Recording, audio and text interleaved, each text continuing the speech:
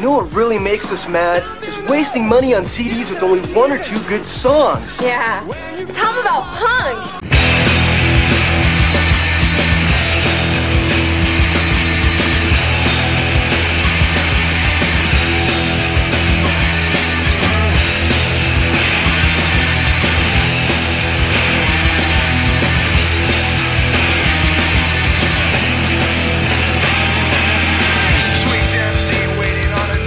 What's up, posers? Welcome to Punk Lotto Pod. I am your co-host, Justin Hensley. I am your other co-host, Dylan Hensley. And this is the show where we assign our guests a year and they choose one punk, hardcore, emo, or punk-adjacent album from that year. Today, we are talking to Tom Shreve, the drummer of the band Arms Like Roses, based out of New Haven, Connecticut. They just released their EP, Get Some Sleep, which I highly recommend everyone check out. And today, what are we talking about? We are talking about the year 2006 and the album If Only You Were Lonely by Hawthorne Heights. Yeah, very in-depth discussion on 2006's emo post-hardcore scene, all things Victory Records associated from this time period. It's a really fun conversation. Yeah, this was a time period that we've talked about before, and it tends to always turn into a sprawling conversation. Mm-hmm. A little bit scattered, but I don't know. I think it's all interesting. And you can also head over to our Patreon. That's patreon.com/punklautopod. We're recording this a little bit before we actually record our bonus audio. I believe we're planning on a 5x5, but maybe a 3x5 if Dylan doesn't listen to enough records. We'll see. It should be a 5x5. So that episode will have already been posted by the time you hear this one. So, check it out. It'll be a mystery of what we actually talk about. You can get that for $1 over there on our Patreon and get access to all of our back audio. And you can follow us on all forms of social media. We're on Facebook, Twitter, Instagram @punklautopod. We've got the SEO on lockdown. It's punklautopod@gmail.com. Substack. No, wait. It's the other way around with Substack. punklautopod.substack.com. Yeah. Mm-hmm. And voicemail 202-688-PUNK. Drop us a line. Let us know what you think. So enjoy this episode with Tom from Arms Like Roses.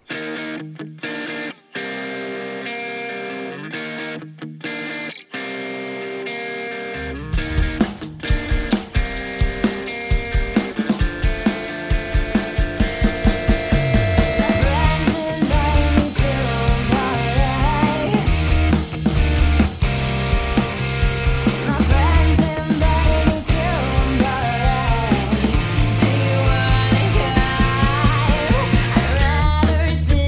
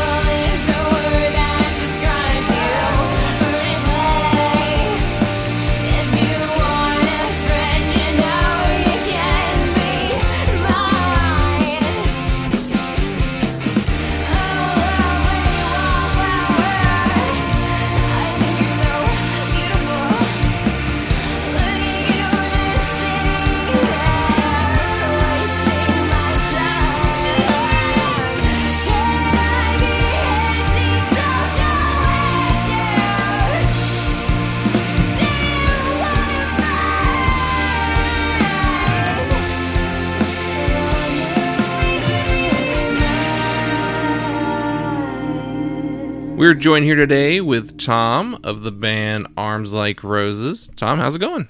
It's going all right. I'm really happy to be here. Yeah. Have you done any other podcasts before? I've done quite a few over time in Nice. various different bands I've been in, and I listen to a ton of podcasts, so it's definitely an art form that I appreciate. Yeah. It's funny.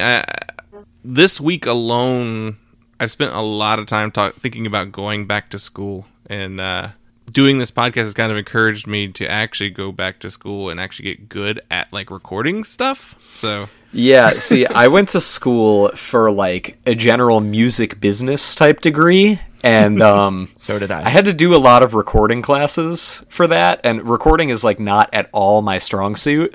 So anytime I had to do those classes, I would have to fail and take them over again.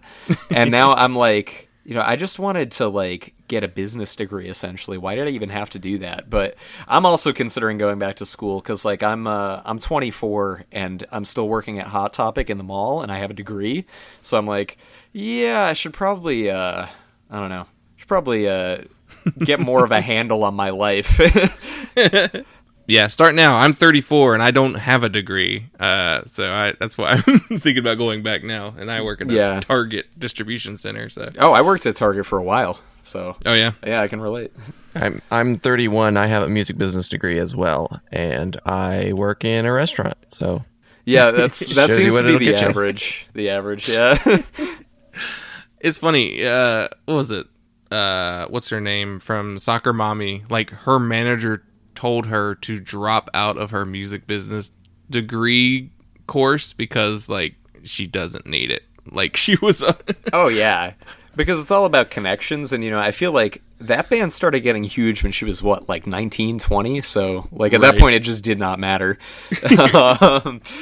You're just eating up your time with something you're gonna just learn intuitively anyway from being in it. So Yep, pretty much exactly. but we're not talking about college. Nope. I had a couple questions about Arms Like Roses. Of so you just had a release show for your EP, Get Some Sleep. We did. How was it? How'd it go? It was crazy. It was somewhere between 100 and 150 kids came out, which was entirely unexpected because it was more or less our first show. Prior to COVID, we'd played a few shows under the name Summer Camp Crush, which was our old name, because we started the band thinking that it was going to be a little bit more like an indie pop type band, and then as we were writing songs, it ended up being much heavier and more along the emo post-hardcore lines, so we were yeah, that's not going to work anymore. We added a second guitarist, Adam, over the course of the pandemic, so we were basically an entirely new band, and our first show back was just absolutely insane. The most people that I've played to in years, honestly. So we're booking a bunch of tours and a bunch of different weekenders and stuff right now, and I'm just really excited to see what comes of it. That's awesome. What was it? Was it weird playing in front of people after the last year and a half of nothing? It was awesome and horrible at the same time because literally the entire day leading up to it, I was on the verge of throwing up. I was so anxious the entire time. I was oh God. I mean, and partially I was is no one going to come to this show? I don't know, but it ended up being better than any of us could have expected. So it was, I don't know. I think I'm ready to really just head back into it full steam ahead now. That's awesome. I haven't had the opportunity to go back to a show yet. It's weird. There's been shows announced in my area that I've really wanted to go to, but they're still not until August. So yeah, where are you guys based out of? Actually, I have no idea. So I'm in North Carolina. Dylan is in Phoenix, about to move to LA. Soon to be cool. LA. Yeah. Awesome. Yeah, I love LA. Yeah, the only other show that I've been to so far, other than the one that we played, was I saw Craig Owens from Chiodos play acoustic out in Rhode Island. And that was pretty fun. It was interesting. I'm a big Chiodos fan, but yeah. yeah. The last show I went to was in February of 2020. So no, yeah, it was February. Yeah, looking forward to it. I think the next thing I'm gonna go to is maybe Boy Sets Fire. Oh that's in man, September. Yeah, Boy Sets Fire is great. Yeah. And then, no, I might go to End It first if that show winds up happening. But regardless, this is all Yeah. Unnecessary information. Well, that's cool. How has the reaction to the new EP been? You said it was a little bit of a change in styles for you. Yeah, I mean, all the songs on the EP we'd mostly been playing live previously. It was... I think the thing about our EP is that it's kind of all over the place right now. Like, the songs that we've been writing for our LP and, like, releases after have been much more, like, cohesive. Like, we dip into about 1,000 different styles over the course of that EP. And, like, there's the one song, Waiting, that's basically just, like, a Riot Girl type punk song that, like... pretty much nothing that we're writing now sounds anything remotely like that. We just all came from extremely different backgrounds, but that being said, I think we're a lot more, like, excited about the music that we're writing now, because it sounds more like, you know, a mature adult band, whatever that could mean. But, yeah, I mean... A bunch of people on r/emo and a bunch of, like, various other forums on the internet that none of us go on were really excited about it. We found out kind of by surprise. And that's really more than we ever could have expected. So I think it's going well.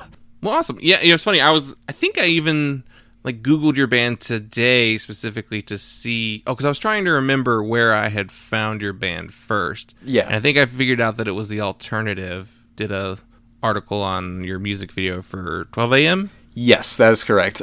Zach over at The Alternative has been super supportive of us. He, you know, did that premiere. He did a review for us for a different site and has just been, like, one of the journalism people who's been kind of bumping us up a little bit. So we're really grateful to him and to The Alternative for sure. That's awesome. That's one of my weekly resources as far as, like, finding new music, new releases, especially from bands I'm unfamiliar with. So yeah, shout out to The Alternative for bringing new bands to everyone's attention. I mean, for me, I mostly discover bands, like, I don't really read a lot of publications, bizarrely, because I've kind of been, like, off-put by music journalism the past several years, because I feel like it's kind of a hive mind where everyone just, like, feels pressure to like the same things. So usually I just do, like, Spotify deep dives, you know, various small labels that I like. I'll, like, dig through their catalog, see what they're doing. Yeah, that's sort of where I am on that front. Yeah, that's kind of what I do. Like, I use a combination of a couple sites that I trust. Basically, The Alternative's one. No Echo's a good one because for hardcore stuff. And then who else do I like to use? A couple more. I guess they're more blogs than anything. So, like, those aren't as beholden to what's Stereo Gum and Pitchfork all saying about this record. You know. Yep. Yeah. We got this pitch, and we need to maintain this relationship with this this PR person, or they're going to stop pitching us good stuff. Yep. Yep. Yeah, I found that, like, at the end of the year lists is when I'm most frustrated with those, because I'm like, you all have the same bands on your end of year list. Yes. Yes, exactly. There's something to be said about, like, a mutually agreed upon great album, but it shouldn't be like, well, half the list is the same records. Like, yep. No, I fully agree. That's kind of why I stopped keeping up with a lot of publications, but The Alternative kind of covers everything. So, yeah. Yeah, and I follow a lot of labels on Bandcamp. That's a good way. Anytime they have something new, I'll get an email notification for them. So, oh yeah, definitely. My Friday mornings consist of about from 9 a.m. to about 12 p.m. just, like, looking for new music. So that may change if I go back to school, I guess. But yeah, who knows? So you mentioned you expanded to a 5-piece. Was that what precipitated the change in style and the name change?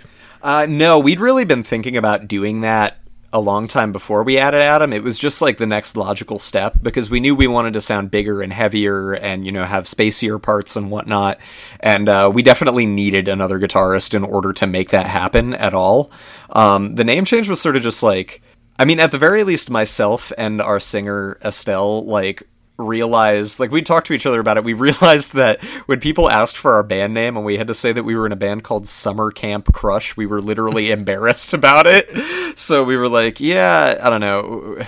And then once our bass player who had came up with the name was like, hey, how do you guys feel about a name change? We were like, oh, thank God we don't have to feel like we're gonna upset anyone anymore by saying that. The sound thing was just naturally what happened. I think when we got together, we originally didn't really know what we were going to sound like, and we sort of came up with the name assuming that we would sound like one thing, and it just sort of organically evolved into something else. But I'll say, like, when we formed the band initially, I was the only one who knew everyone. Like, I was the link between everyone, and none of them had ever met each other before. Our guitarist, Zila, was my roommate in college, and we had briefly played... We had, like, a weird band at school that we did that was just, like, noise rock, but we also played, like, nu metal covers, and it was just, like, us goofing around, essentially. And that band was called My Body is a Temple of Doom. Then our singer Estelle used to be in a couple different like punk and like riot girl-ish bands over the years, one of which my old like Twinkle Emo band had played a show with years ago. And our bass player Nina was in like an indie pop project called Stampeder, who I'd played a million shows with over the years in Connecticut. So it kind of all just fell into place because Estelle was from Mass and was moving back to Connecticut and basically just hit me up one day and was like, hey, I don't know anyone in Connecticut. You want to make music? And I was like, yeah, definitely. Because even though I had only seen their band like once or twice before, like the second I heard their voice, I was like, this is somebody that I need to be making music with. Absolutely.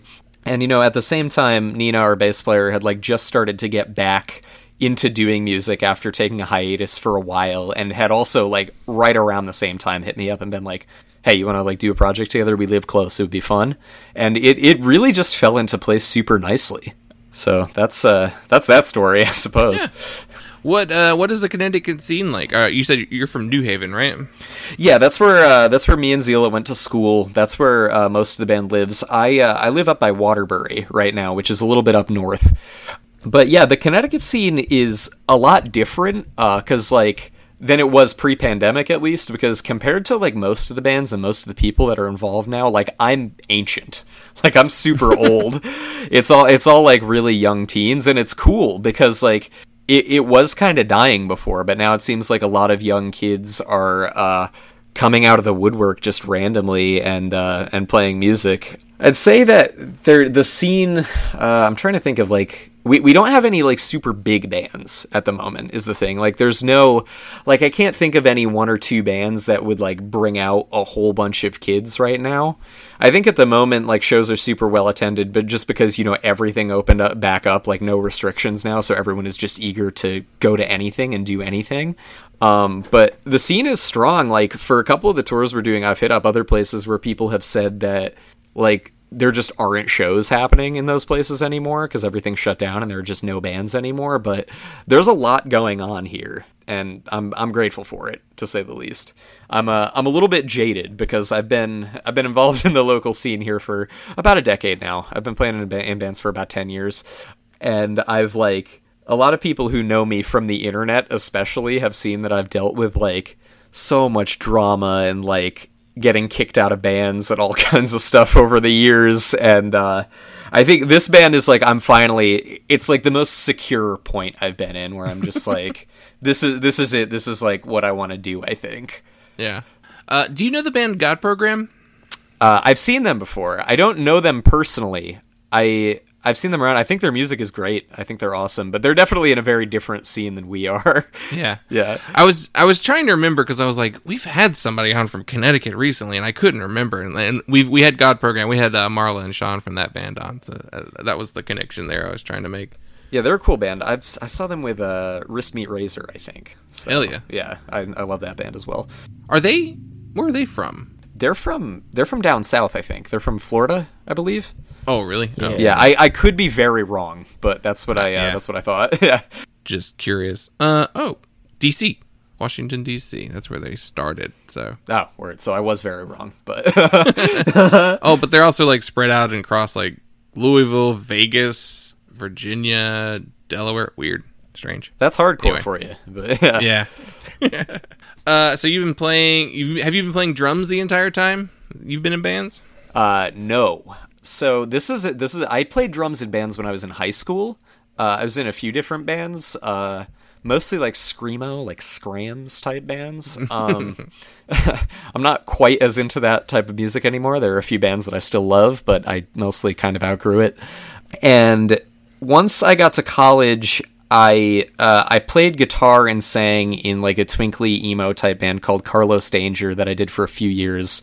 And then the last band I was in before this one, I don't want to name because I'm not.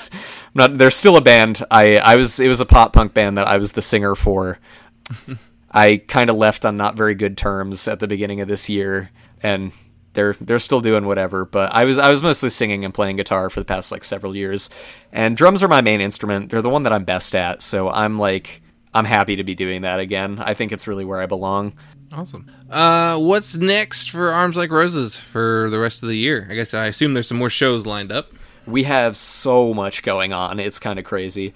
So we just recorded an acoustic EP that is going to be out at the end of August with one acoustic version of a song that was on the EP, one cover, and one unreleased track. It's acoustic, but we all played on it. Like there's bass and auxiliary percussion, and we all do vocals and all that kind of nice stuff. We're playing a couple shows around Connecticut and Boston, like the general Boston area, to support that release. We are doing a tour in November with the band Sinking from Massachusetts, who are another really good like 90s type, Sunny Day Real Estate Mineral-esque band. And we're probably going to be doing some longer tours in the winter and in the summer of 2022. And we're recording our LP at Silver Bullet Studios with Chris Teddy from The World Is at the beginning of August. So that's going to be out probably early next year. That's all the stuff we're doing. So it's definitely a lot. That's awesome. Yeah, that's a lot going on. But, well, cool. I'm looking forward to hopefully maybe seeing you on tour at some point and hearing what you wind up doing next for the record. Yeah, I'm stoked. I'm grateful that anybody's, looking forward to it at all. Yeah. Well, awesome.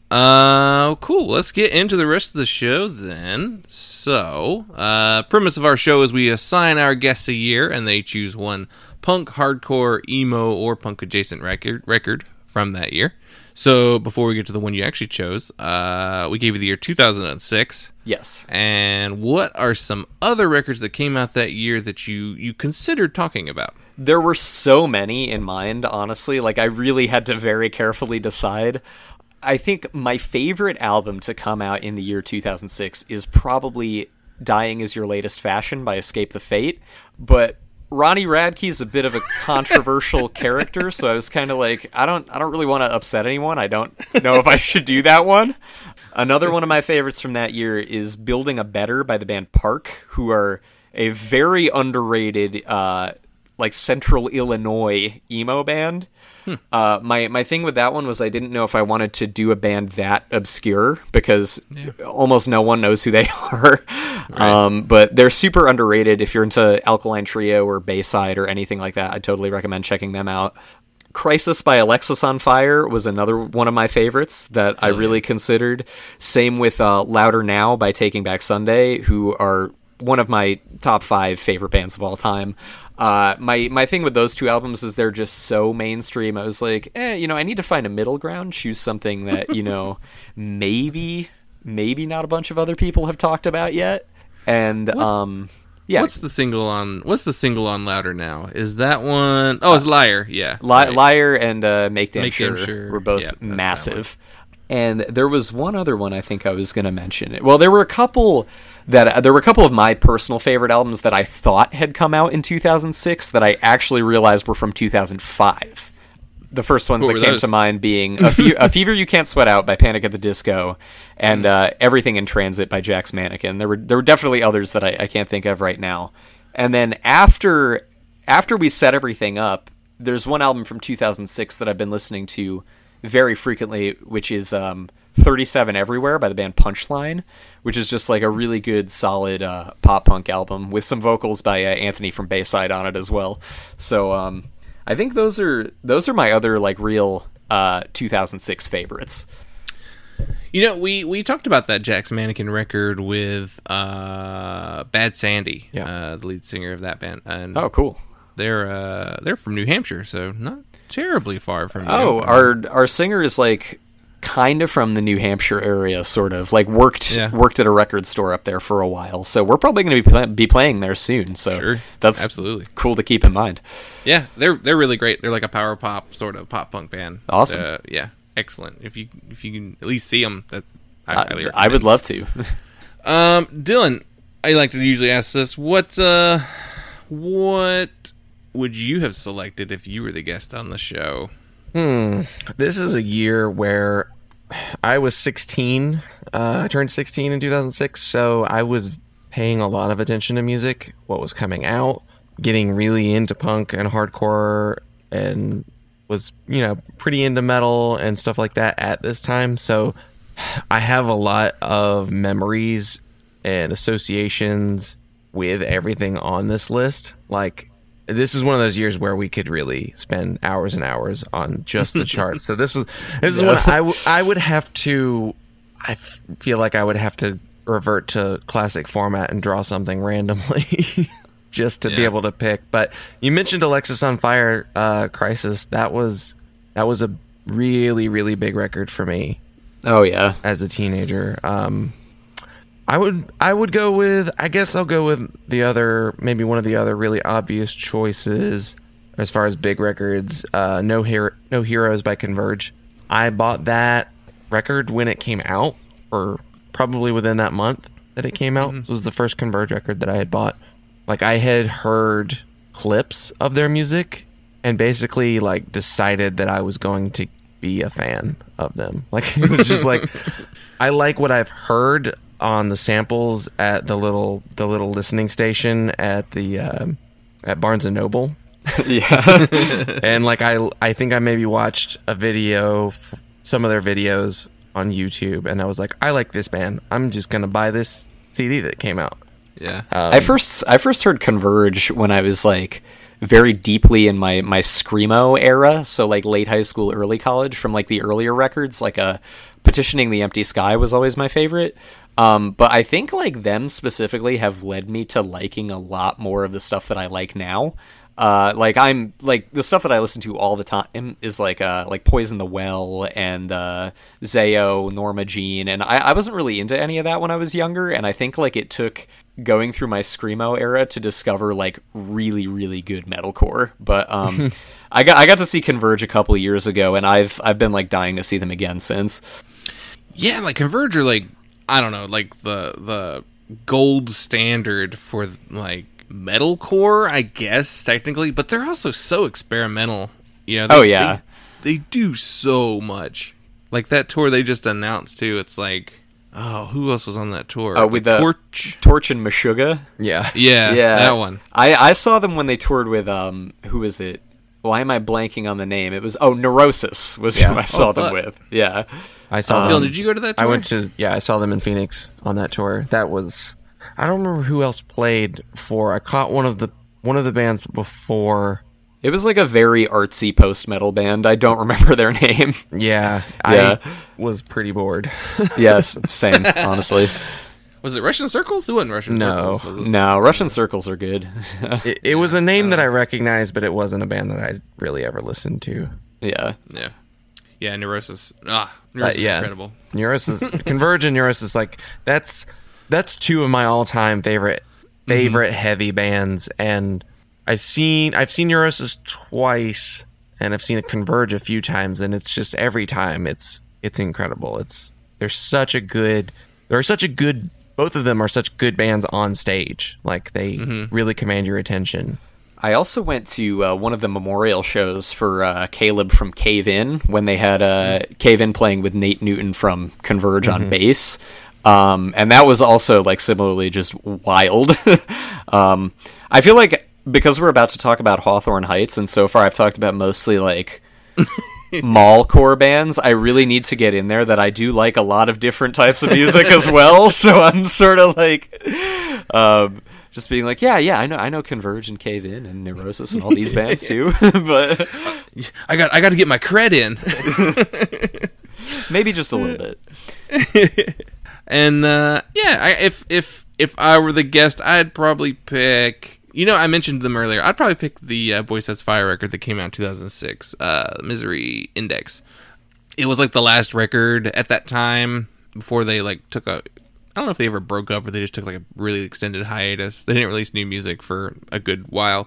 And that one was like a weird, like, we're going to try everything. And it's all sorts of different things. I actually re-listened to it today just to see what was going on with that record. And it's still fun. I love that record. That's a record that, like, I bought that CD and I had never heard a single Boy Sets Fire song. I think I just was like, yeah, this is a band I'll probably like, and just bought it. I don't remember like what motivated me to do it. I wanted to buy something really badly, I guess, and I was like, well, I've heard of this band, and I like the bands that are associated with them, so I'll get this one. That is exactly also how I found out about Boy Sets Fire, was I found Tomorrow Come Today at like Goodwill, and I was just like, oh, this is a band that plays with bands I like. I should listen to this. Yeah. But I think the funniest thing about Boy Sets Fire also is that they're not very like accessible music, I think, to a mainstream audience by any means, but they're randomly on like all kinds of soundtracks from this era. Yeah. Like they're in a bunch of video games. They're on the Daredevil with Ben Affleck soundtrack, and it's a little bit strange, but hey, good for them getting that sync money. It was they were on Wind Up, which was the Creed record label. Okay, so that's yes, how that happened. that would make sense. Also, Wind Up plays a part in the band we're talking about today. Yes, I was going to say Hawthorne Heights. I believe we're on that label very briefly. Yeah. So yeah, let's move into the one you actually picked. So we gave you 2006, and you chose Hawthorne Heights. If Only You Were Lonely. We're falling faster. This is the last year. Just a few more hours until we are all alone. This never happens. Changing with fashion. Just a few more hours until we are alone. I wish I could have known you better. I should blame it on the weather. This was over from the start. Does it even matter? Our situation's getting worse. Sleep well. With this life, we're set to fail. I just wanted you to know I think about you every night when I fall asleep.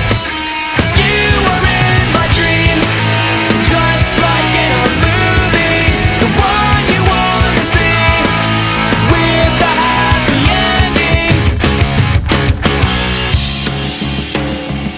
That is correct.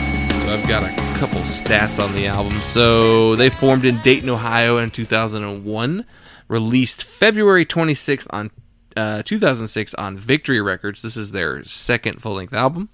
The personnel on this record is Micah Carley on guitars, Casey Calvert on guitar and unclean vocals, as the lyrics put them. Yes. JT Woodruff on vocals and guitar, Aaron Buccarelli on drums, and Matt Ridnour on bass. And the album was produced by David Bendeth, who has done albums by Vertical Horizon, SR-71, Breaking Benjamin, Paramore, and the Red Jumpsuit Apparatus. So he was kind of known for this type of record at that point. Yes. And lastly, there's some additional piano by Sebastian Davin. So That is I'll one hold off. that is one that I did not know. But I'm actually meant to look up Sebastian Davin. Do you know that name off the top of your head? I don't know. Okay. Yeah, it was just like some guest instrumentation there. Apparently he's in Breaking Benjamin. So there we go. Wow. So that is very funny because the past like couple weeks or so, I think I've decided that The Diary of Jane by Breaking Benjamin is the greatest song ever written by man. And I've been trying to convince everyone around me, like, dude, Breaking Benjamin is actually sick, and I'm not joking. So I could use this as proof. I can be like, yo, Breaking Benjamin is sick. Breaking Benjamin came out at a time where I was like tired of the radio, so like they were definitely not a band that I was ever really in my sphere. The thing is, I wasn't into it at the time. Like, I didn't listen to anything like that when they were coming out with this stuff. But now, like, because I've always really kept up with like Warped Tour, like Hot Topic metalcore. Like now you have bands like Motionless in White and Ice Nine Kills and stuff who like list Breaking Benjamin as one of their biggest influences. So I went back and I was like, yo, this makes sense. This is sick. Which I guess makes sense. You work in Hot Topic, so you're gonna hear a lot of those kind of bands being influenced by it just in the store play alone. So Oh, yeah. that makes sense. I just don't subject myself to much Breaking Benjamin or inspired bands. I guess I should expand my horizons a little bit.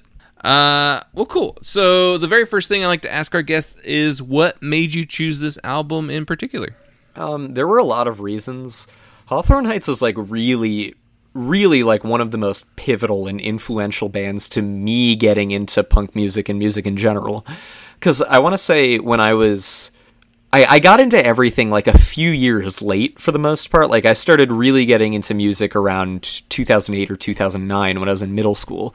And I mean, a little bit before that, I was into like the very, very mainstream bands. Like I liked Weezer, Blink-182, Jimmy Eat World, Fall Out Boy, and Panic at the Disco, like from the time that I was young.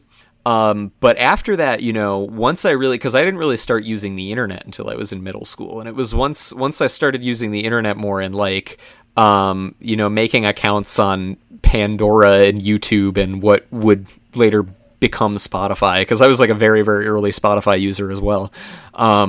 I just dove into all these bands, and I'd say the next step after those bands that got me into everything else was two bands. It was Hawthorne Heights and Something Corporate were really the two that led me into like this whole world of, you know, everything. And when I was young, I was actually scared to go into Hot Topic and other stores like that played like loud music because the screaming freaked me out. Like, I think I was used to adults yelling at me. It just sort of, I was like, I don't know, fight or flight response. But Hawthorne Heights was the first band. The first song I heard was actually not Ohio is for Lovers. The first song I heard was Nikki FM. I heard it in the car with my dad because my dad always kept like modern rock radio on, and that was something that was happening at the time. And weird. It was like, I remember that being the first time that I really understood why the screaming was there, rather than feeling like I was just being yelled at. Yeah. So that's what led me to punk and heavier music. And they're a band that I've kept up with since, because honestly, I think that most of their discography is very good, and I think that they've sort of done a good job with keeping up with the times. Now they're on Pure Noise. They put out a record a couple years ago called Bad Frequencies that was like more, you know, less theatrical, more like Alexis on Fire type post-hardcore that I just thought was super good. So they're a band that I've kept up with, if not, you know, yeah, even though I still think that their music is great, if not just because, you know, they were the band to like get me into anything heavier. So that's very important to me, and that's why I chose this album. Nice. Dylan, do you have any Hawthorne Heights preconceptions before you listened to this record? Yeah, I mean, so they're a band that I was aware of. I mean, like I said, I was 16 when this came out, so I was definitely paying attention to this kind of music, but I was definitely not into this kind of music, even though, well, I don't know. I was and I wasn't. It was the kind of thing where it was like, we listened to a lot of metalcore from this time period, and we came from being really into like Christian rock and Christian punk bands that all kind of sound like this. Yeah. So there was this mentality, this kind of like hoser, I guess, purist mentality that like, oh, I liked good stuff, not mainstream stuff, or, you know, like crappy emo or whatever, you know, teenage butthead opinion I had of them. So they, in my mind, have always kind of been the go-to example for what I would have thought then as a mediocre average emo band. Like that's kind of my, like, if you asked me to name a mid 2000s emo band that's like not one of the big ones, I would go straight to, like, you know, Taking Back Sunday, Fall Out Boy, My Chemical Romance, those are the ones that everyone knows. If you were to go just below that surface, I would say I would go Hawthorne Heights. Like, that's the band that comes to mind as like exemplifying the whole mid 2000s mall emo, if you want to call it that. Yeah. So all of that preconception going into this record definitely made me not thrilled for it, but I know that we've done, especially in this past year, we've done a lot of stuff from this time period that I've always associated, and some of it I'm like, that's actually pretty good. Some of it's like, that's really good. You know, not all of it. There's definitely been a few records that we talked about where it's like, yeah, this just doesn't work. I'm interested. So, what do you think were some of the best ones that you've rediscovered through doing this? what was it that we mentioned earlier? We did Jack's Mannequin. Well, yeah, the Jack's Mannequin, that was like not the same sound, but I definitely associated it by the same scene. So that was one where it was like, this is actually really good. Yeah, basically, like, everyone I know who I would never expect to be into that kind of music is, like, discovering them lately. Like, as of the past year, I've had a bunch of random people hit me up and be like, do you know Jack's Mannequin? And I'm like, yeah, that's one of my favorite bands. They'll be like, oh, I just listened to that record, and it's actually very good. Like, yeah, yeah, it is. And I think it's because of that kind of haze of scene that was over everything that was associated. So it was, if you weren't into those bands and into that scene, you're not going to pick up on the differences between all of the bands. You're going to be like, it's all AP pop punk to me, or whatever. So it was, and I've heard Hawthorne Heights singles and seen some of their music videos since then. It's not like I'm like, I forgot what they sounded like. Like, I definitely knew what they sounded like going into it. But my expectation was that I was going to not like it, and I really landed right in the middle on it, honestly. It was just kind of like, there are good moments and interesting parts, and overall the sound is not something that I'm like into, but I also am much older, more mature, and can recognize like, it's just fine. It's not mine. Like, it's just not mine. That's what it is. Yeah. I totally feel that. So I guess I'll go into my like preconceived notions about what Hawthorne Heights was before listening to this record. So, you know, like 2006, I was in college, so I was shifting away from my metalcore phase into my, like, still in like a metal phase, but then also shifting more into like punk. It'd probably take another year for me to be like, hey, I like emo now, which, you know, if you knew me back then, I was not an emo fan, for dumb scene reasons, obviously. So, like, Hawthorne Heights were a band, like, I knew the name, I knew of them, but I probably hadn't heard any of their songs, probably in 2006. If I did, it was totally in passing, like maybe watching Fuse or something, and they were just like on in the other room while I wasn't really paying attention. So I kind of had an idea of what style of music they were, but I just was not like, I just didn't listen to them. So like my first like really distinct memory of this band is when I had later failed out of college and was working at a Barnes and Noble in the music department, and we got this album in, and we got both of the covers, because like this record has two covers. Yep. And I was like, why do we've got two copies of this? Wait, is this two different records? No, it's the same record. Like, why do we have, what? I think someone specially ordered it. I don't know who, but, because we didn't really get that kind of thing in a Barnes & Noble music department. Yeah. You know, we were getting more like, oh, you want some Andrea Bocelli or some, this is a little bit before Adele, but Adele was definitely Norah Jones, like that kind of thing. But even then, like, I still hadn't listened to them. So I guess later on, through osmosis or something, I was just like, I was aware of what kind of band they were. They were one of the post-hardcore emo bands that would like clean sing and like throw in some occasional like screams on like the choruses. Like, that was kind of the extent of my knowledge. So, listening to this album was the first time I've listened to an entire Hawthorne Heights song, let alone an entire album. So, Wow. very, unique. And Dylan, you're right. You know, we have kind of covered a lot of similar style stuff. We're from the same time period. The only other stuff that we did like an Angels and Airways record from like 2005, and then there's like a Senses Fail album, which is probably the closest sounding to this one. Oh, definitely. I'm seeing them together in a few months, actually. Right. So like that makes total sense. Yeah. And they're doing similar things. I'd probably say Senses Fail are probably more on the hardcore side. Like, I guess maybe like a 50-50 like hardcore emo. Senses Fail are definitely a little bit more aggressive in a lot of ways. More, they were punkier for sure. Yeah.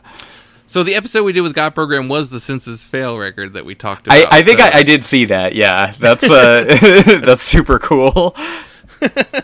So it's funny that like both our Connecticut guests have picked the same like style of record. Both of the Connecticut guests wear a lot of eyeliner and are very sad because there's nothing in Connecticut.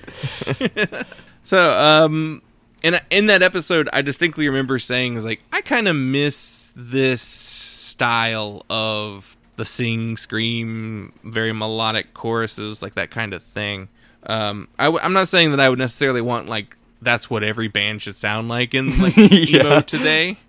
But, like, I'd like one or two new bands that are doing that kind of thing, you know? There are a couple out there. There's this one band from the UK called Static Dress that everybody is, like, kind of hyped up about that do that.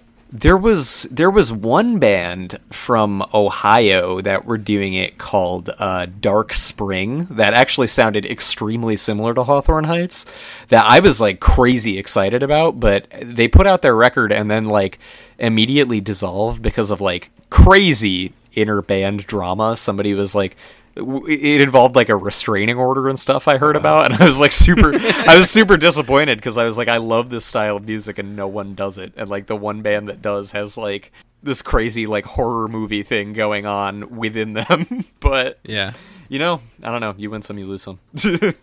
Yeah, it seems like the closest thing we're getting is the more like Fall Out Boy Paramore style stuff, like Pink Shift from Baltimore, who are great. There's that band's really good. There's a Meet Me at the Altar. Everybody's super stoked about. There's got to be one or two others. I mean, Hot Mulligan is like kind of in that vein too. I think they're super good. This band, In Her Own Words from Los Angeles, are very Fall Out Boy, and they're awesome. But yeah, like I don't know. There hasn't even been like as much nostalgia, I think, for like the screamier type bands. I mean, you have a lot of. Like, I don't know, somebody that I watch on YouTube a lot is that dude, the Punk Rock MBA, and he kind of annoys me sometimes because I feel like a lot of it, like, he's very knowledgeable about metal and hardcore, definitely, but when it comes to like emo and, you know, more like scene stuff, he kind of doesn't know what he's talking about sometimes, because I remember he did a video about the metalcore revival when he's talking about, you know, like the type of bands that God Program would play with, like CU Space Cowboy and Wrist Beat Razor, and he's like, yeah, because these bands, you know, they sound like Alisana or something, and I'm thinking like they don't sound anything like that at all. No. They just sound like Norma Jean. Like there's a big Norma Jean core revival, but there's no like there's no sing scream core revival. Well, that's I mean, to these bands' credit, that's hard to do. It is hard to do. Yeah, especially if it's like one vocalist, like two vocalists, like one's the screamer, one's the singer, that's a little bit easier. But if you're a vocalist who can sing and like really sing and then scream on top of that, like shifting between those two things is not easy to do. Mm-hmm. The prime example of that, I think, is Shane from Silverstein, which is also like another very similar band. He is incredible at both, and every time that I've seen them, I've just been like, my God, like I would give anything to be able to do that. But speaking of singing and screaming, when it comes to this album, so one thing I want to say, like obviously, as I'm sure you guys found out researching this album, Casey Calvert, the guitarist and screaming vocalist, pretty shortly after this album came out, died of an accidental overdose because of prescription drugs that were misprescribed, and it was a lethal combination. And obviously that's devastating. It's like very, very depressing to read about. And I think in a lot of their music since then, they've been a lot of it has paid tribute to Casey. Like on almost every album, there's at least one song that pays tribute to him in some way. And one thing that I think it's weird because one thing that I think did kind of turn people away from this band initially and make them, a lot of like the heads who even then may have enjoyed a band like Bayside or Census Fail, kind of like push Hawthorne Heights to the side was the fact that the screaming was so like whoa, like so like guttural and like processed sounding almost.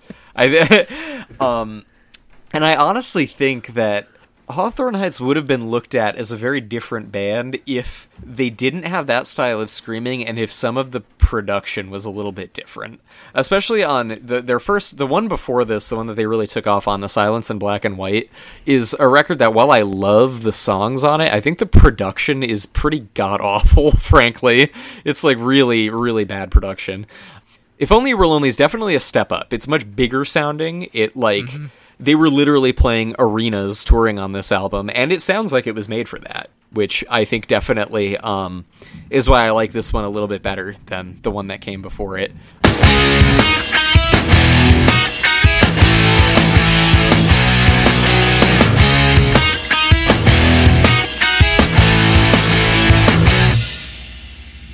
I miss you most on winter mornings. As we drift, we slip through evenings. Whoa. We drive into the cold and dark with fingers crossed. I follow your eyes to avoid from getting lost.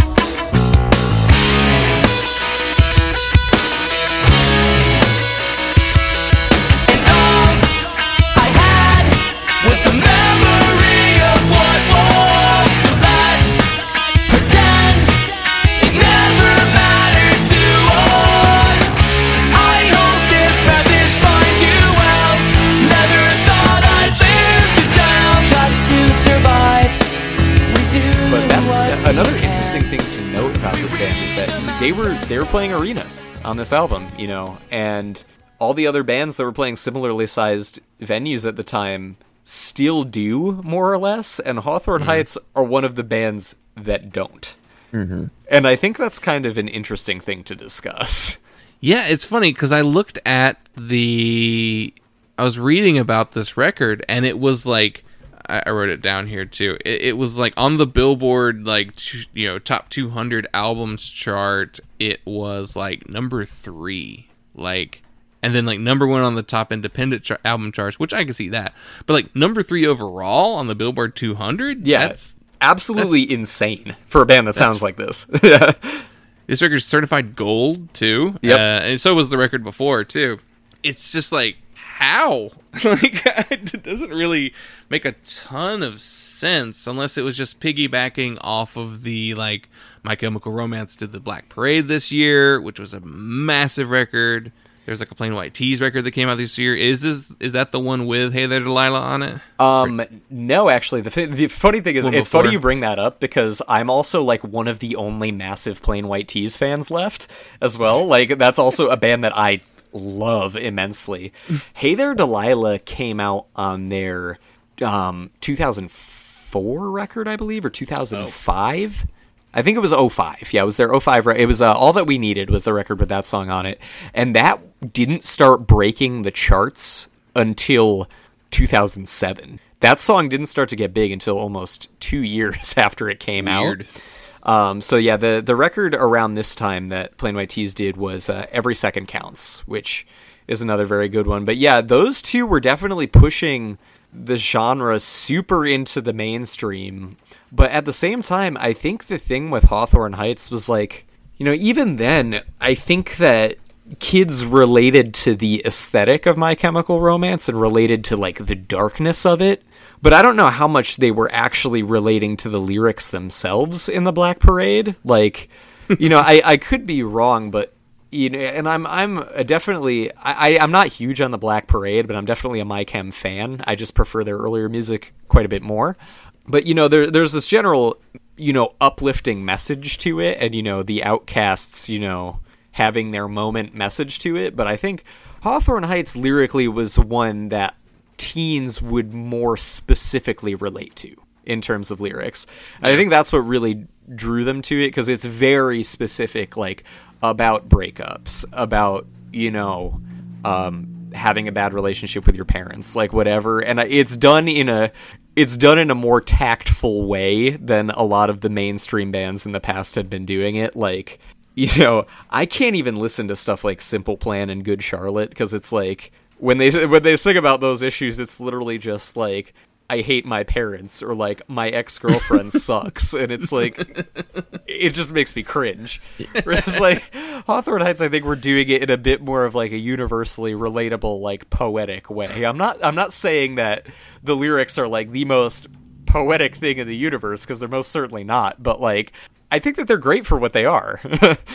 When we talked about the Senses Fail record, I remember texting Justin probably like 4 songs into it. I was like, is every song on this about hating women?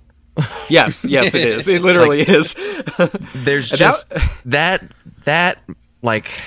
has made a lot of this time period age very poorly. That attitude and the way that a lot of those people wrote songs, and I mean, like, on the one hand, you kind of get it, because like a lot of them were basically teenagers when they were doing this, and like they just weren't very mature and smart, and you make them a popular artist and all of this stuff goes to their head. Like, you give a 20-year-old a record label and there's like a 50-50 shot he's going to write a bunch of dumb shit. So.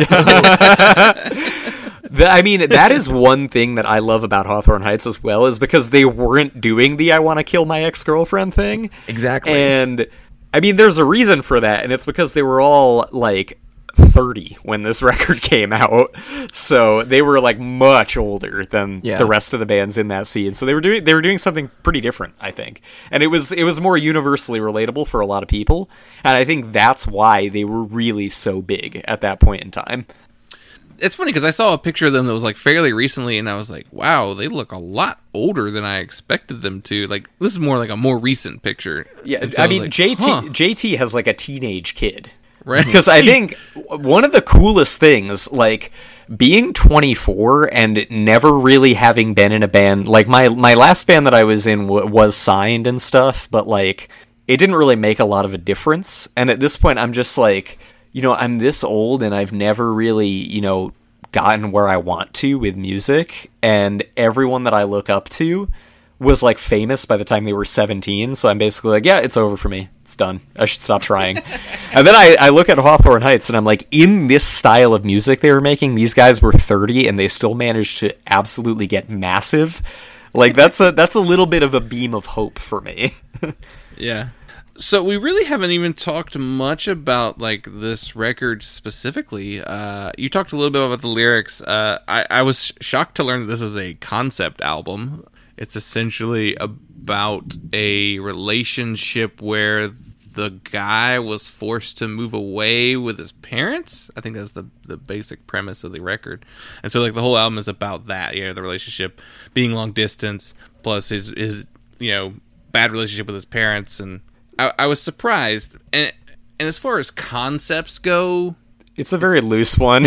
It's kind of light. I mean, like, as far as like, yeah. I mean, I knew vaguely that this was a concept record. I mean, I never really looked at it that way because I never like. I know that various songs on it were not written for that purpose as well. Mm-hmm. So I feel like that's just sort of, they're just like, yeah, sure, why not?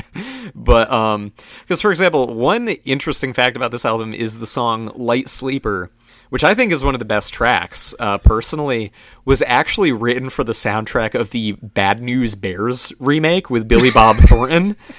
And it was rejected because they said it was too screamy. And I'm thinking, like, if you want Hawthorne Heights to do a song for your movie, why are you going to get upset if it's too screamy? But Yeah, I don't know.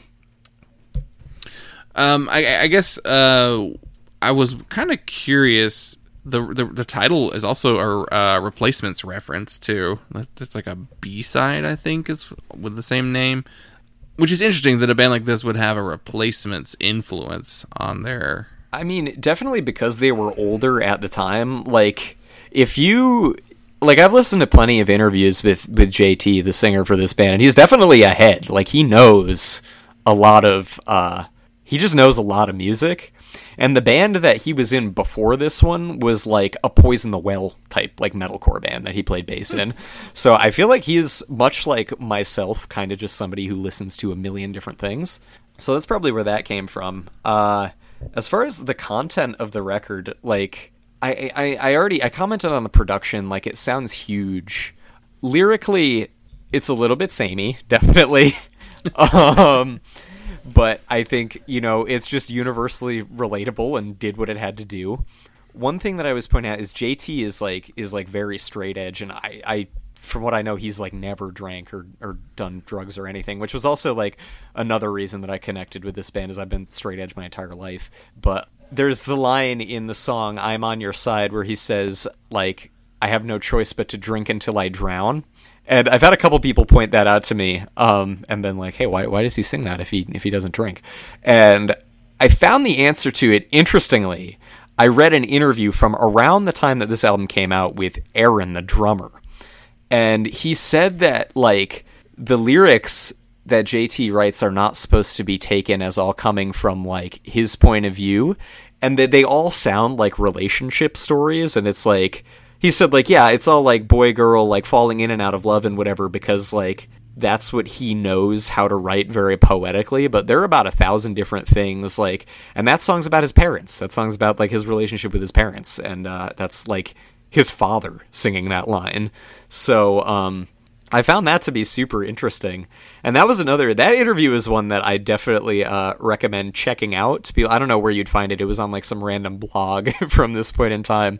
But he talks about like them getting labeled as emo and like, how do you feel about getting labeled as emo? And this was a point in time where every band was like, oh, don't call us emo. We're just a rock band. Literally every single band. And he was like, I do feel that way, but not for the same reason as the other bands. And it's because... He was like, we all listen to Sunny Day Real Estate and the Get Up Kids and Mineral and like all these bands, and we just like, we don't feel like that is the type of music we make, and that's what emo is to us, so we just don't associate the two. And I was like, I feel like that's a very respectable thing to say, I thought. Like they knew their roots. Yeah, to be aware of the history of that genre and to say like, we don't have anything to do with that. Like we're not trying to emulate that. We're not, you know, I would say that there probably are some influences that do show. So I don't think it's like totally out of the blue to call them emo. And I mean, that whole progression of how all of this became known as emo and why we're on so many different waves of it.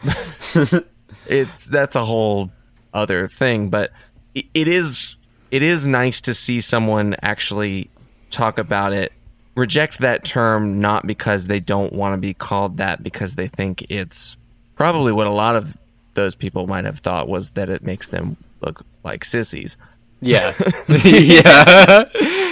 And to just say like, no, it's just different. It's actually just a different style of music, at least what we're trying to do. Yeah. That was definitely my perception of it.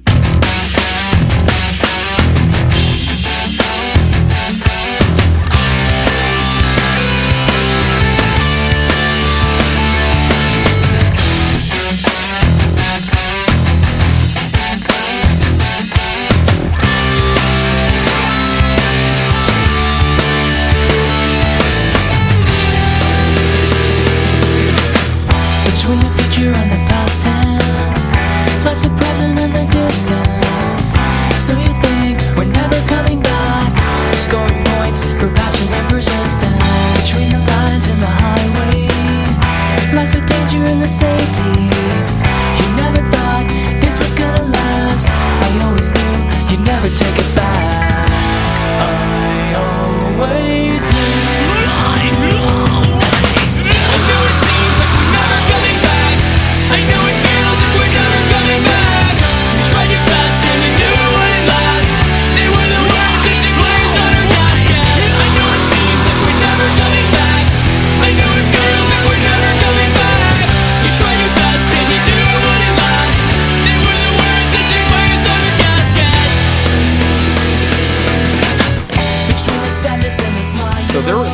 lot of trivia about the history of this album. This was really weird because obviously there's Victory Records, there's Tony Victory, and he was pretty notoriously a huge scam artist. There was a massive lawsuit that stemmed from this album for a whole number of reasons. The biggest and most publicized one being that Victory had a promotion. The thing that they did to promote this album was they were having their street team hide Neo records that came out the same day, or the CDs, I guess. It wasn't so much vinyl at the time, but they were having people hide the Neo CDs and put the Hawthorne Heights ones in their place so that more people would buy it. And the statement, it said something awful like "victory for rock music." It was very like rap is crap type nonsense.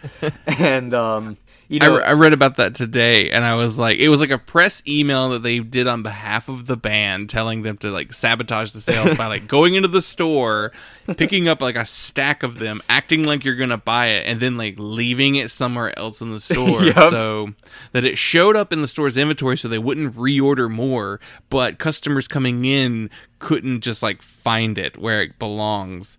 So it's just like, what are you doing? You were actively sabotaging a specific artist. I guess they assumed that was going to be the one that was going to be number one that week. So I don't know. Like, I mean, I guess if you're like competing for number one, I suppose. But I'm thinking like my thought process was always like the same people are not going to be buying the Hawthorne Heights and Neo CDs. But yeah. So I mean, they sued and got a bunch of money for that, I think rightfully so, because that was like kind of horrible. I know some of the other things that they sued for were like thrown out of court. But yeah, I read a little bit about that too. So they were basically suing too for like they weren't getting their royalties for the record, and a number 3 Billboard charting record. There's actually getting money a lot there. of money for that. Yeah. So they wound up, like 2 out of the 3 things they were asking for, they didn't get. But the one thing they did get was this. They apparently their contract didn't say that if they were signed to Victory, they couldn't sign with another label and release a record through another label. Yes. So they were contractually obligated to provide another record with Victory, which is why the next record comes out on Victory. But they could also just record with other labels too and release records with them too. So there was no like exclusivity contract, I guess, in there, which is very silly of Victory to forget to put that in there. I don't think Tony was necessarily the most professional guy in the world. He was just somebody who happened to have been in the right place at the right time. And Victory is also so interesting to talk about because you see their progression. Like initially they were a label for bands like Snapcase and Dead Guy and stuff. And that changed like pretty quickly once. I mean, I don't think that Tony was a guy who also, like, maybe at the beginning he was into it for, the sake of the punk scene, but I don't really know. I also kind of think it might have just been who he knew at the time. But at this point in Victory's history, or at least once, Thursday happened and Full Collapse happened, and he saw, the potential for how huge that was, it was all about money, and he was... At the same time, like, I don't really know what was going on in his brain because he was signing so many bands that, well, I think are amazing. Like, I think if you look at the Victory Records roster around 05, 06, it really doesn't get any better. Like, they had so many incredible bands like Spitalfield, The Forecast, The Junior Varsity, just like really great, like more indie rock type emo bands that I don't really know how he ever saw any of those getting huge because it's not like any of them really, like he genuinely thought Spitalfield was going to be the next Jimmy Eat World. And like, I love that band, but they are so much weirder than Jimmy Eat World. There was no way they were going to be a band on that level. Wasn't oh no, they were on Fearless. I was gonna say I thought Portugal the Man was on Victory at this time period, but no. Fearless makes more sense. Yeah, Fearless. So the Portugal the Man, before they were in that band, I could break it out right now. Before they were Portugal the Man, they had like a screamo band called Anatomy of a Ghost. And they were great. They were like Alexis on Fire type, like bordering on real screamo post-hardcore. I actually have a test pressing of the Anatomy of a Ghost record out of 20. So I'm a major collector of like all things related to Victory and Drive-Thru and like all these labels from this era. I'm literally staring right next to my computer right now as I have like all of my Victory and Drive-Thru DVDs. Both like the label ones and the individual band ones, and Trustkill DVDs as well for the more the heavier stuff. But so I have I wrote down a bunch of the Victory records that came out in 2006. So I feel like this is kind of funny just to like go through a couple of these. Let's talk about them. So they had Atreyu's A Death Grip on Yesterday. So The Curse by Atreyu is one of my favorite metalcore records ever. Everything after that, I really could not care less about for the most part. That's my take on that one. They also released, I'll keep it in that vein a little bit. They released Aiden, Rain in Hell. It's like an EP, but also like a live DVD too. I own that. My take on Aiden is I'm a huge fan. I think they're a terrible band. I don't think there's like anything redeemable about them at all, but I think they're sick, so I like them. The vocalist is apparently like a really bad guy, like not a good guy at all. But I like anything that is like about blood and vampires and spooky, so I love that stupid band. So there's a Bayside acoustic EP as well. Yep. And then it gets weird. So I'll go into the metalcore realm because that's the other thing they're kind of known for from this time period. So that year they released Between the Buried and Me's Anatomy of. Yep. The covers album. record. Bury Your Dead's Beauty and the Breakdown. That might be a live record too. I'm not sure. And Dead to Fall's The Phoenix Throne. See, these were, when I was like young and watching the Victory DVDs that came with my CDs, those were the bands that I always skipped over their videos because I didn't care.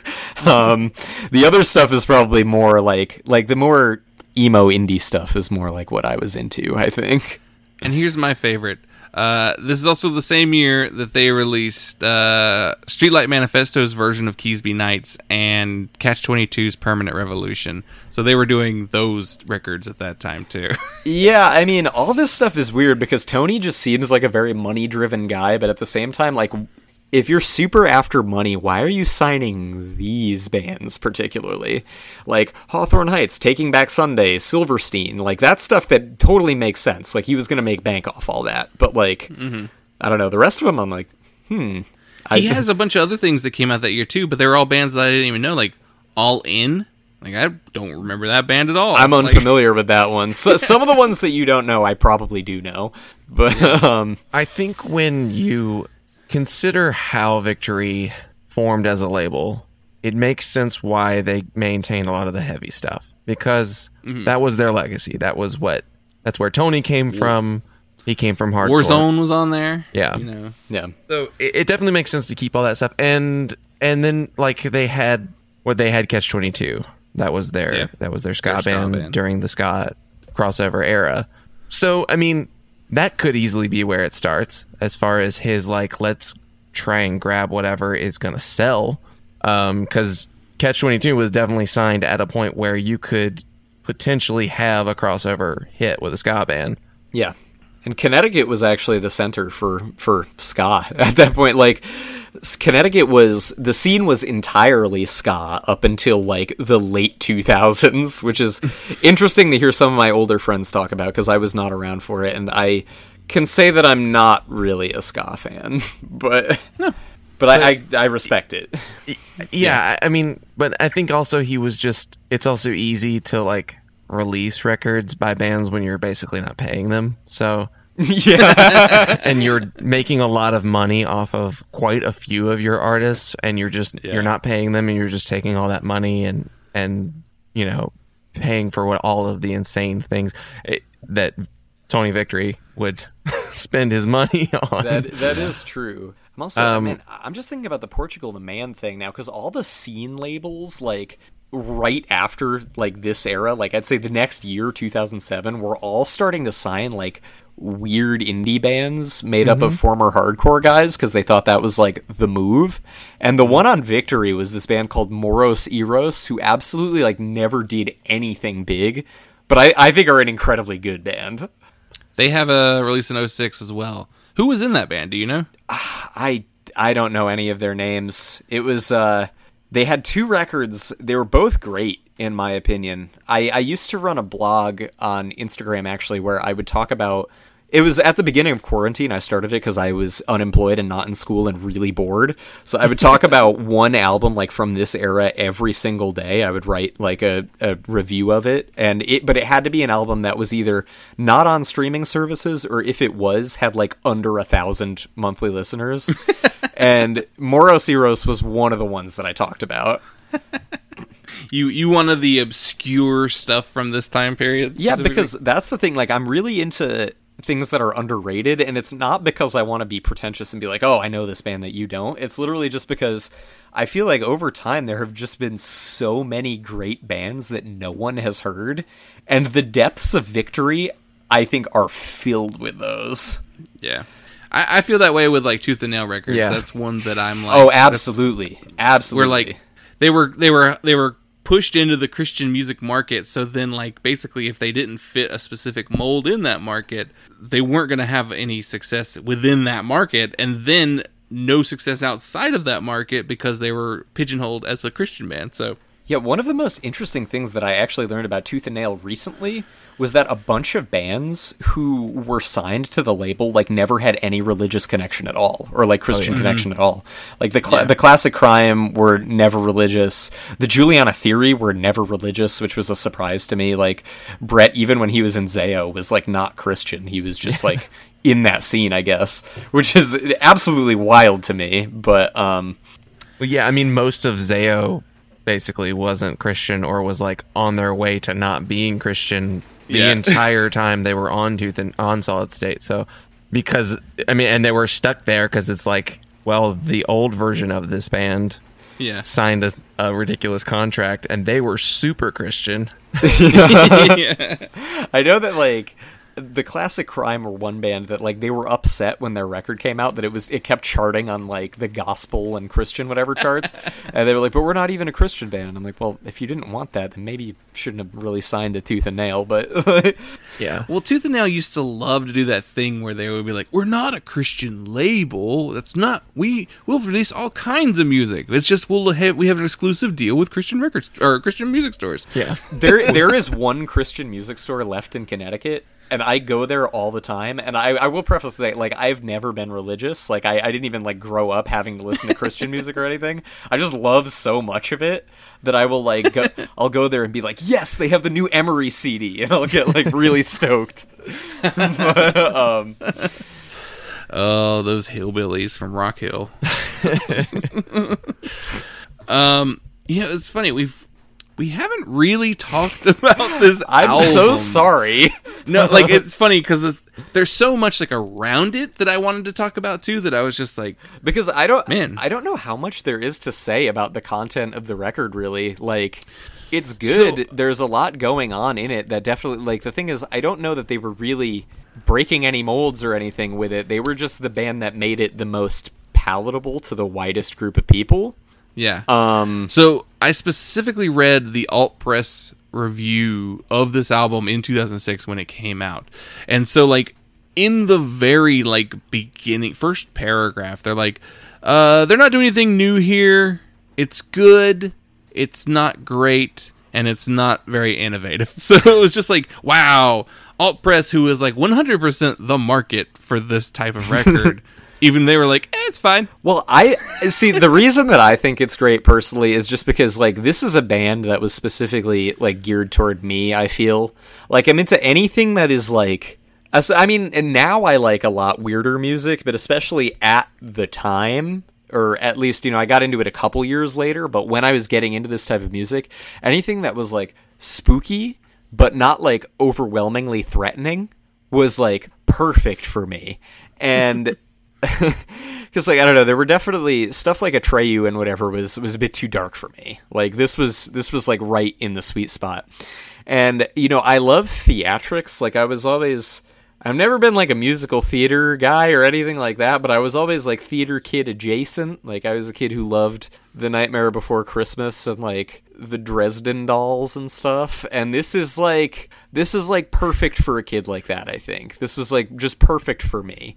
And, it's super catchy. I mean, the first track, This Is Who We Are, like that opening, that, you know, it's super huge and epic sounding. Whenever I'm doing something cool, that's what plays in my head. I'm trying to think, like, Saying Sorry is like dumb catchy, even though I think it's honestly like one of the weaker tracks on the record. I have the official DVD right here. Let me see. I'm gonna take a look at. Oh, it doesn't have the track listing on here. Hold on. I actually have the whole record. I will just grab it 1 second so I can be looking at the track listing. Yeah, so it really cannot be understated. I am a massive, massive fan of this band. I have every one of their LPs on vinyl. How many is that? 5? 6? It's like, I think 7 or 8 at this point. Oh, wow. Which is also the amount of times I've seen them. It's been around 7 or 8. I'm just gonna, because I feel bad that like I haven't really talked about any of the tracks so far, I'm just gonna go through a little bit. We Are So Last Year is one of the stronger ones in my opinion, the second song. Yeah. Extremely catchy chorus. Without the screaming, it could almost be like a Cute Is What We Aim For song or something. Like it could almost be like a neon pop rock song without the screaming. Pens and Needles was one of the big hits. That's a great song. Interesting like programmed percussion on that. One of the few times that they do that. Dead in the Water is one of the heavier songs, so that's a pretty standout track. Overall, I think side B is like a little bit weaker than side A. It trails a bit toward the end. But Decembers is a really good ballad. Where Can I Stab Myself in the Ears is a very fun riff. Anytime they talk about that song title is very funny to me because apparently it was on absolutepunk.net, which is a quarter of the internet I've had to leave because it's, you know, very toxic generally. When this album got announced, or when it announced that they were going to the studio for it, somebody said, "Where can I stab myself in the ears?" And they saw that and thought it was funny because that makes no sense. Yeah, Light Sleeper was the Bad News Bears song, which I think is one of the stronger tracks as well because it's just insanely catchy. Once again, like I think the best songs on here are ones that without the screaming could be like neon pop rock songs. Like I'm trying to think of what's like a good example, like almost like Yellow Card, but even like more saccharine a little bit. And I think they were really great at doing that. I think that's why the next album after this one, Fragile Future, is great, is because it's just a pop rock album like that. And I think they would have also made a bit of a different impression if that was their first album. I think they would have been more... I think there would be more nostalgia for them now. I think if they had come out with a single without any screaming, like Rescue Me off that album, it would have really blown them up to like a massive, massive level. Not that they weren't big. But I think the screaming is kind of what turned off people who were older than like early high school at the time because of how it sounded, really. And now, like, I really don't have an issue with it. Like, I enjoy how it sounds, but like I can see why it turned people off. Definitely. Dylan, what like you mentioned a little very early on in the episode that you kind of landed on the middle of it. What was your take on the album after you actually got past your preconceived notions? So it's 44 minutes long. Mm-hmm. It doesn't feel like it's unnecessarily long. I think you could maybe trim one song and it would be a nice tight record. But even as it is, it's not like overwhelming. It's not sprawling. It doesn't really go on too long. And while I think it's, by nature theatrical music, it's not overwrought, and there's not a lot of unnecessary embellishment to try and like create some melodrama. The songs just kind of stand on their own, and you can listen to the lyrics and get the story out of it, and it serves its purpose. It doesn't need to have like full orchestration or anything. And there's a little bit of like bigger production. They do some kind of like studio stuff, but it's not on every song, and it's not like it just seems like they were working on it in the studio and they had a little idea and they were like, let's try it on this song, and it generally works on every time they do it. You mentioned the program, the little bit of programming drums on here, that it's like, yeah, they're fine. Like, it was a stylistic choice, not necessarily one I would make, but it doesn't detract from it either. Like, go ahead. Sorry. Now, I was going to say another like really fun fact about the production of this album that I thought was interesting was because they did a little retrospective about the making of for AP like a couple years ago, and they said that they held a contest for, it was like 10 or 15 fans could enter, and they would come out to the studio to do gang vocals on I believe Breathing in Sequence was the song with the gang vocals on it. Mm-hmm. I might be wrong though. I specifically wrote down there's one with gang vocals. Yeah, Breathing in Sequence. Breathing in Sequence gang is the vocals. Song. Yeah. With some layering on the vocals. Yep. So the funny thing is that it turned out that two of the few selected people who ended up going to do the gang vocals on that were very young members of Ice Nine Kills, which they said that they played a festival together like years later. And the dudes from Ice Nine Kills came up to them and were like, "Yeah, we were like some of the kids who won that contest to come and like do gang vocals on your album." They were like, "Wow, that's sick." When I was listening to it today, I was like, I listened to it last week for the first time, and listened to it again today as I was making my notes. Ultimately, I think the record's biggest problem is that it does have a little sameness going on, especially like the further you get into the record. Yeah. I think it's one of those ones where like it just gets weaker as it progresses throughout the album. It's one of those, what is it, a law of diminishing returns. Like there's I can agree with that. I just think it ends strong. Like I think the last like couple tracks like really are a bit of an upswing on it, but for the most part, yes. Yeah, I think the best songs are probably the first 4-5 tracks. Like everything through Saying Sorry, I was like, this is good, I like these. But there is also kind of like the same skeleton in all of these songs. Like they almost have like the same, they all do this thing where like they start with this really big riff, like this really just like, whoa, that guitar line's really great, like I love that.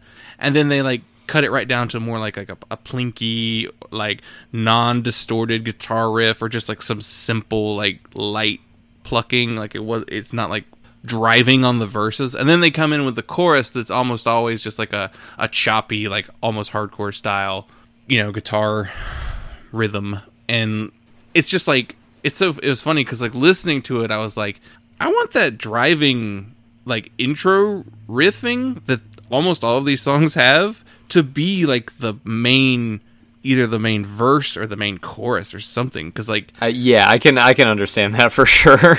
It's like I was listening and I was like, it's the same like first 3 steps. Now like the stuff they do after the chorus tends to change vary a little more throughout the record, but it is always like those first 3 steps are always the same 3 things. And if they had done like the big huge riffs like they start the songs with and like made that more of like the actual song itself, I feel like they could have had maybe even more mainstream success, I think. Because I think there's a little, maybe it's them knowing about Jimmy Eat World and that kind of stuff. I feel like they could have had like a huge, almost pop rock album, but they were like so devoted to the like, we're kind of a scene emo post-hardcore band. So like, yeah, and it's interesting because I do feel like they made some of those moves later on. Like their last album, Bad Frequencies, has a lot more like just riffing throughout the tracks. And same with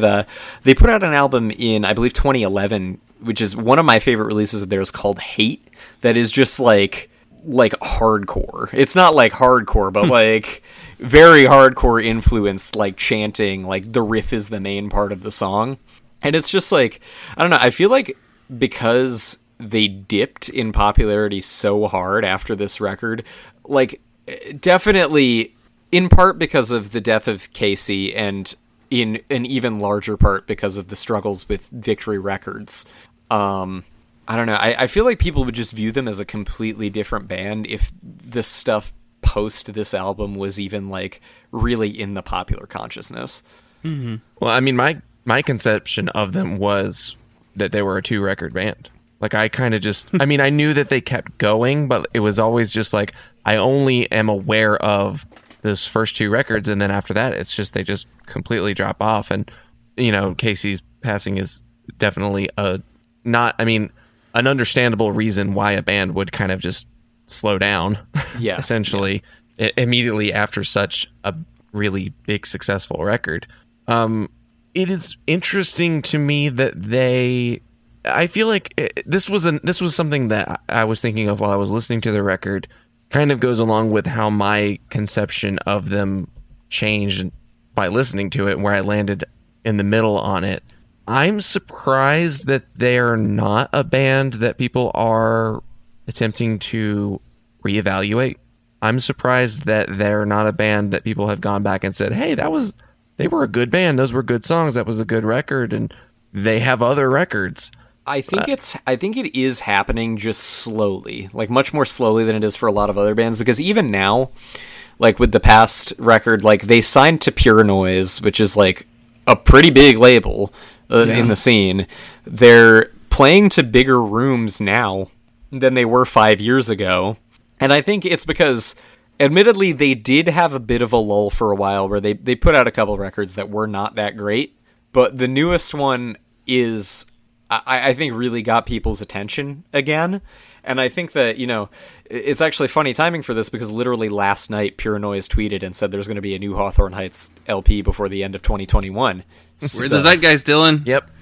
It's our thing that we've constantly, somehow, when we do this show, we almost always, I'd say maybe 50% of the time, wind up talking about something, a band or something related to whatever we're talking about, winds up being in like the music news around the same time. It's a good luck charm.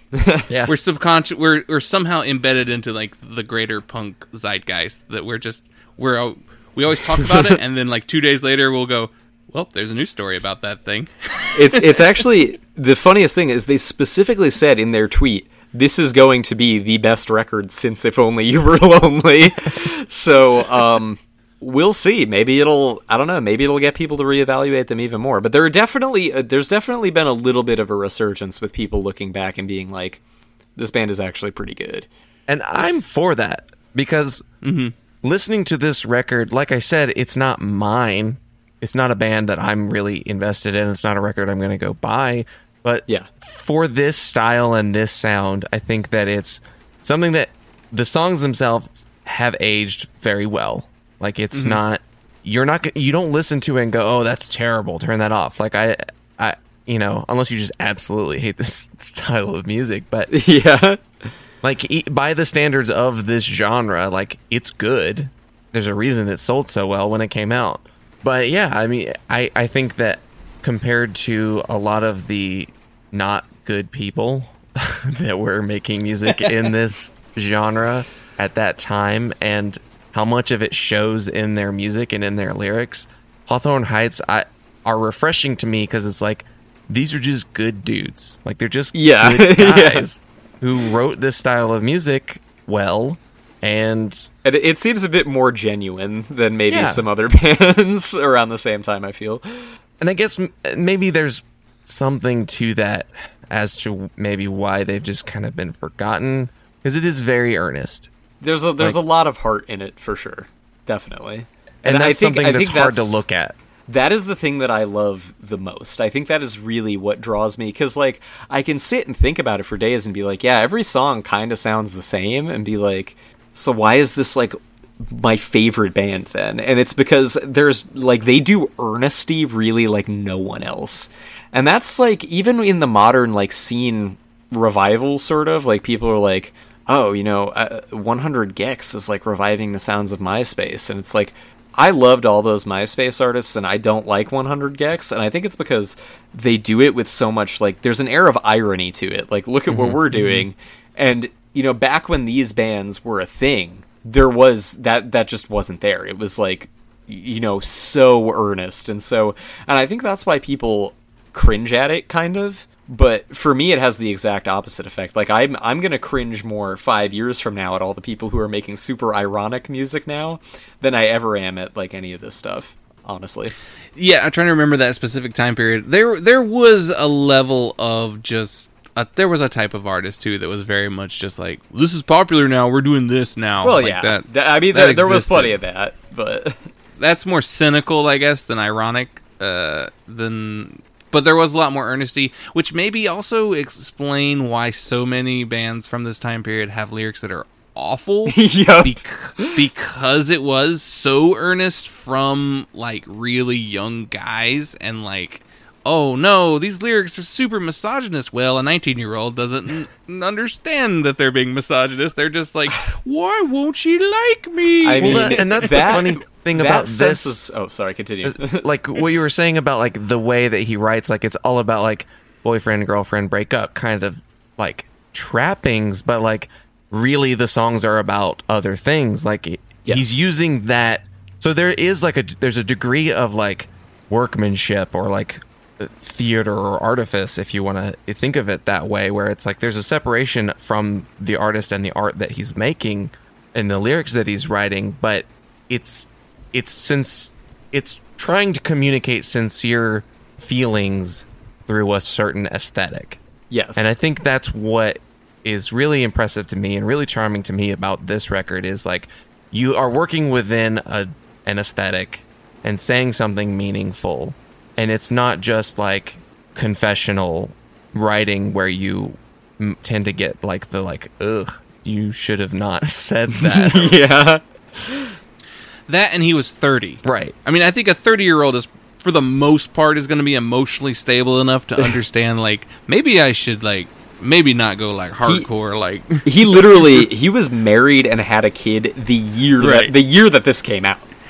So, but something to be said about, maturity in this type of music. The thing I was going to say about that Senses Fail album we talked about earlier is that I believe that their drummer was 15 years old when that is how young they were. Like, they were high schoolers. Yeah. And that is one of those things that I love that record so much that, like, when I think about that, I'm like, God, I need to just give up. But, well, don't give up because JT was 30 when they had their Billboard charting record, so you got plenty of time. There's tons of great artists out right now who are older than I am, who inspire me, and they're having their moment and kind of like they're on their way up. So there's room for us old guys at the top. Well, I feel like we've sufficiently discussed the elements of 2006 post-hardcore and emo. And it's my apologies that we didn't get into really talking about the album until like an hour and a half into the episode.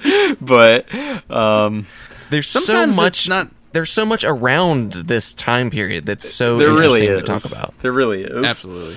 Yeah, absolutely. I mean, I think if you went song by song through this record, we'd wind up being just kind of redundant with what we were saying. Pretty much, like, yeah. I feel like we did a pretty good job of talking about the album as a whole. So let's wrap up here.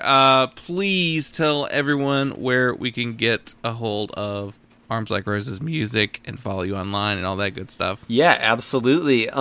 We have Instagram is probably our most frequent used social media. It's just at Arms Like Roses. We're at Arms Like Roses CT on Twitter. We have Bandcamp and Spotify and every other streaming service. We just put up our CDs and tapes on our merch store Unlimited Run like 2 days ago. So basically just find our Instagram or our Twitter or our Facebook and start from there because you'll find links to everything else. And we always ask our guests to send us out on a charity or nonprofit that they would like to bring some attention to. So do you have any in particular? Yeah, there were, I think, two that I wanted to mention. One, just in the spirit of this episode and all the things that we discussed. Andrew McMahon from Jack's Mannequin and Something Corporate has his charity, the Dear Jack Foundation, for childhood leukemia, which is definitely one to look into. As well as we actually just had an 8-bit remix of one of our songs on a charity compilation that Far From Home Records did. It's available on their Bandcamp for the Pablo Ramirez Foundation for Go Skateboarding Day, which is funding for music and arts and other extracurricular programs for kids in schools. So those are I think the two things that I would recommend checking out. Awesome. I'll make sure to include links to all of that in the show notes. Tom, thank you so much for doing the show. This was a lot of fun. Thank you guys for having me. I really appreciate that I was able to come and, nerd out about MySpace emo for almost 2 hours. So thank you. Awesome. Thank you.